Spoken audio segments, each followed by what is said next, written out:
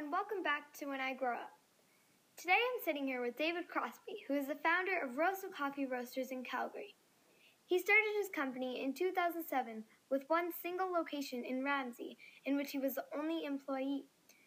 A few years later, Dave decided to expand his business and bring on his brother Cole, as well as Jesse Atrell, as co-owners of his company. Now, this amazing trio has 7 locations and wholesale their coffee across Canada. Recently, his brother Cole, with Coach Dave beside him, won the Canadian Barista Championships and placed 3rd in the world. Aside from winning multiple business awards and being a local staple in Calgary, Rosso Coffee has become world-renowned coffee roasters. Thank you so much for taking time out of your busy schedule to chat with me about how you ended up here. Before we get started, I have a very important question. Okay. Are you in any way related to Sidney Crosby? Unfortunately, I'm not. Are you sure? I'm sure. I'm sure. Okay. How did you get started, and what made you want to open a coffee shop? So I graduated university in 2006, and I wanted to get into entrepreneurship. And so I came back. I graduated out in Nova Scotia and came back to Calgary. And I thought to myself, what do I know? And I had worked in coffee shops before, and I thought, I know coffee, so why don't I open a coffee shop? And there was a bakery that was supposed to open in our current Ramsey location, and it ended up not opening, and I took over the spot, and about 10 weeks later, opened the doors, not knowing what I thought I knew about coffee, opened my eyes to how much there is to learn, and for the first 6 months, I was the only employee working by myself, doing the baking, making coffee, driving all the orders, everything under the sun. Yeah. What was it like being alone for 6 months? At the start, it was very exciting. And then as time kind of wore on, I realized I was kind of hindering our growth, and we were getting too busy for just myself to handle. On our first day, we saw 12 people, and then slowly over time, word of mouth kind of went out, and we started to see more and more people. Then I hired my first full-time employee in February of 2008. Oh. Yeah. How did you, Jesse, and Cole get into business with each other? So Cole at the time was working at just a small mom and pop's independent coffee shop, and I kind of said to him, like, "What are you doing here? You should join our company," or at the time my company. And he was like, "Okay." So he joined. He started to get into coffee, started to really love it, and then as time went on, he had an idea of us starting to roast our own coffee, and at that time. He made the investment to buy the roaster, and at that time we partnered up as brothers and co-owners of Rosso. And then Jesse joined a few years later, and as 2 brothers, we were kind of not as organized as we needed to be to run the 3 stores. She came in, she organized us brothers and the company, and has really taken the 2 of us and the company to the next level. She had lots of experience from prior companies she was involved in, and helped us get to the next level. Oh. So you and Miss Jessie are also partners in life. Yes, we are. So was that ever difficult to balance? So we both love work, and we both love each other. A lot of people warned us before we made the decision to work together that it's very difficult to balance home life with work life. But we see it as like a great asset. We can, we both have a great passion for it, so it never really turns off for us. So there's not really a work-life balance. We enjoy what we do so much that it's okay if we take it home with us at the end of the night. And I guess we just balance it out with allowing, us buying coffee around the world. We get to travel, and I guess we balance it with relaxing when we go traveling, and yeah. What made you decide to start roasting coffee instead of just running a coffee shop? So we were big enough. At the time, we had 3 locations, and so as Cole's passion kind of grew, we wanted to get more understanding of how coffee actually works. So how is it grown? How is it processed? And then how to understand roasting too. So when we made that decision, it kind of opened up a whole set of new doors to us of the coffee chain, and us going down kind of that rabbit hole of understanding more about coffee to like the biggest degree we could. And so once we started roasting, then the next step was going and traveling and sourcing our own coffee. So we go to, currently we go to 8 different countries around the world. Wow. To source our coffee and buy it direct from the farmers. And it's only through roasting and making that decision that we're able to do that. That's so cool. It is we're very lucky to get to go traveling for that. How is coffee made? So coffee grows on a tree. It's a fruit, grows as a cherry, and then people will pick it. And then around the cherry inside is 2 seeds, and those seeds are what you know as coffee beans. And so the farmer will choose to remove the cherry some way. The seeds will dry for a period of time, and then they will pack them up and ship them off to whatever country. So they'll come to us here in Canada, and then we have to roast it because it comes as a green bean.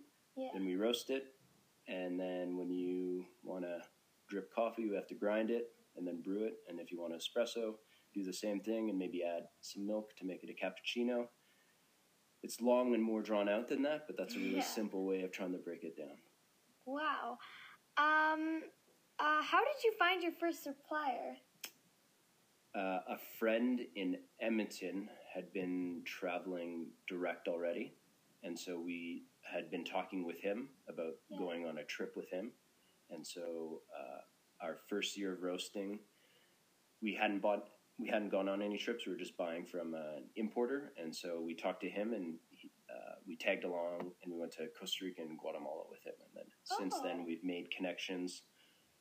Every time we travel, we talk with other coffee buyers, and there'll be locals in each country that we'll make connections with for future. So we're like in a few weeks, we're off to Peru for the first time, and we're excited to see the opportunities there. And it's someone who's recommended a local group there. So.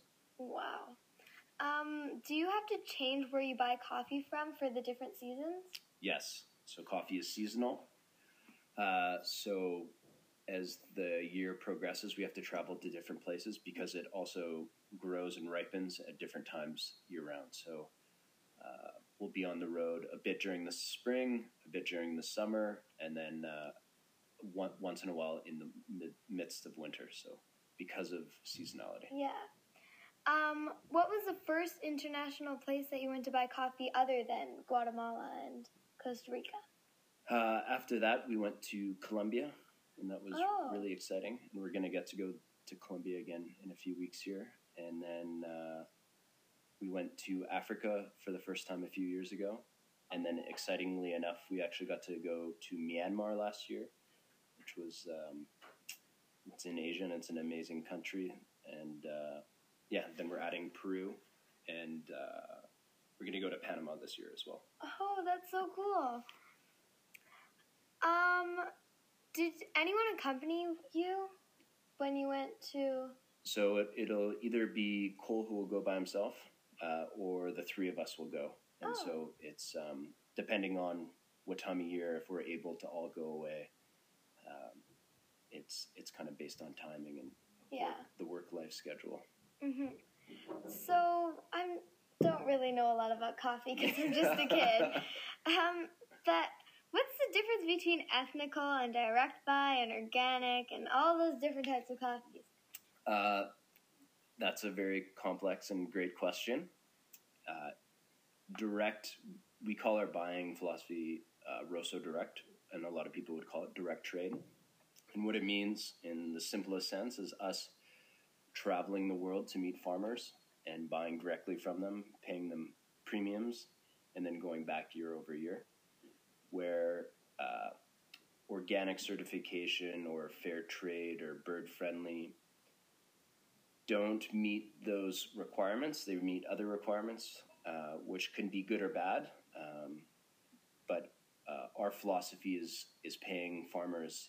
It's usually 3 or 4 times the price of like fair trade, and helping and building like long-term relationships with the farmers as much as possible. So going back year over year, buying more each year, helping them out, finding out what their struggles are, how we can help them. Is it fertilizer or is it buying more coffee or something else, as much as we possibly can.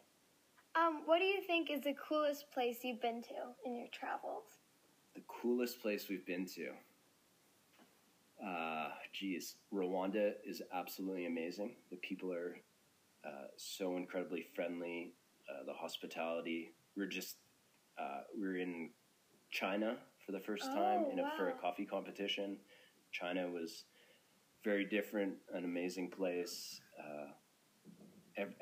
Everywhere we go, the hospitality is something that the coffee industry holds dear to its heart, and we see it all the time. So I don't know if I could pick just one, but we've been very fortunate to be in a lot of special places. Oh, so I know a couple other businesses other businesses that are not Rosso Coffee sell Rosso Coffee in their stores. Yes. How do you feel about that? We think it's great. We wholesale our coffee, so allowing other people to enjoy our coffee that isn't in our shops is an important part to us. We want more people drinking, which we think is better coffee and ethically sourced coffee. So if that's outside of our cafes or going to a grocery store and buying our coffee is something we want to expand upon and have more people drinking really outstanding coffee. Yeah. I know you've received quite a few business awards in the last few years. Yeah. Yeah. How does it affect your business, and does it make you feel accomplished? Yeah, it's always really rewarding to win any sort of award. In business, it's kind of an odd one because there's not a lot of business awards, unlike, I guess, sports.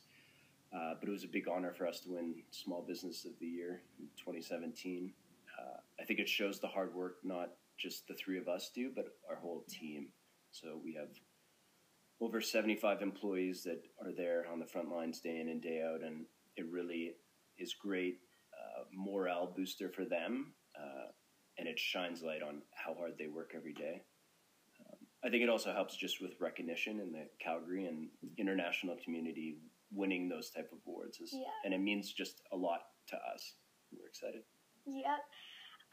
So at the end of every podcast, I do this thing called a Mad Minute. Okay. Where I ask you a bunch of super random questions, and you have to answer them as fast as you can. All right, I'm ready. Okay. So the first question is, what do you order from McDonald's? Nothing. McFlurry. What's your favorite holiday? Christmas. Why? Because you get to spend time with the family. Yeah. What's a country you wish to visit? I would like to go to Kenya. Oh. If there was no Rosso, what would you think you would be doing right now? Something in entrepreneurship, but I'm not sure what. Oh. What makes you smile the most? Jesse. What's your favorite movie? Pulp Fiction. If you could change something about your business, what would it be? Oh, jeez. To be larger. Oh, yeah. Who inspires you?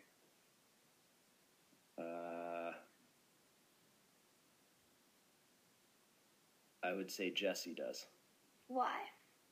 Because she's so incredibly hardworking, and the people that she works with day in and day out, including myself, she's always pushing them to the next level and helping them grow personally and professionally. Oh.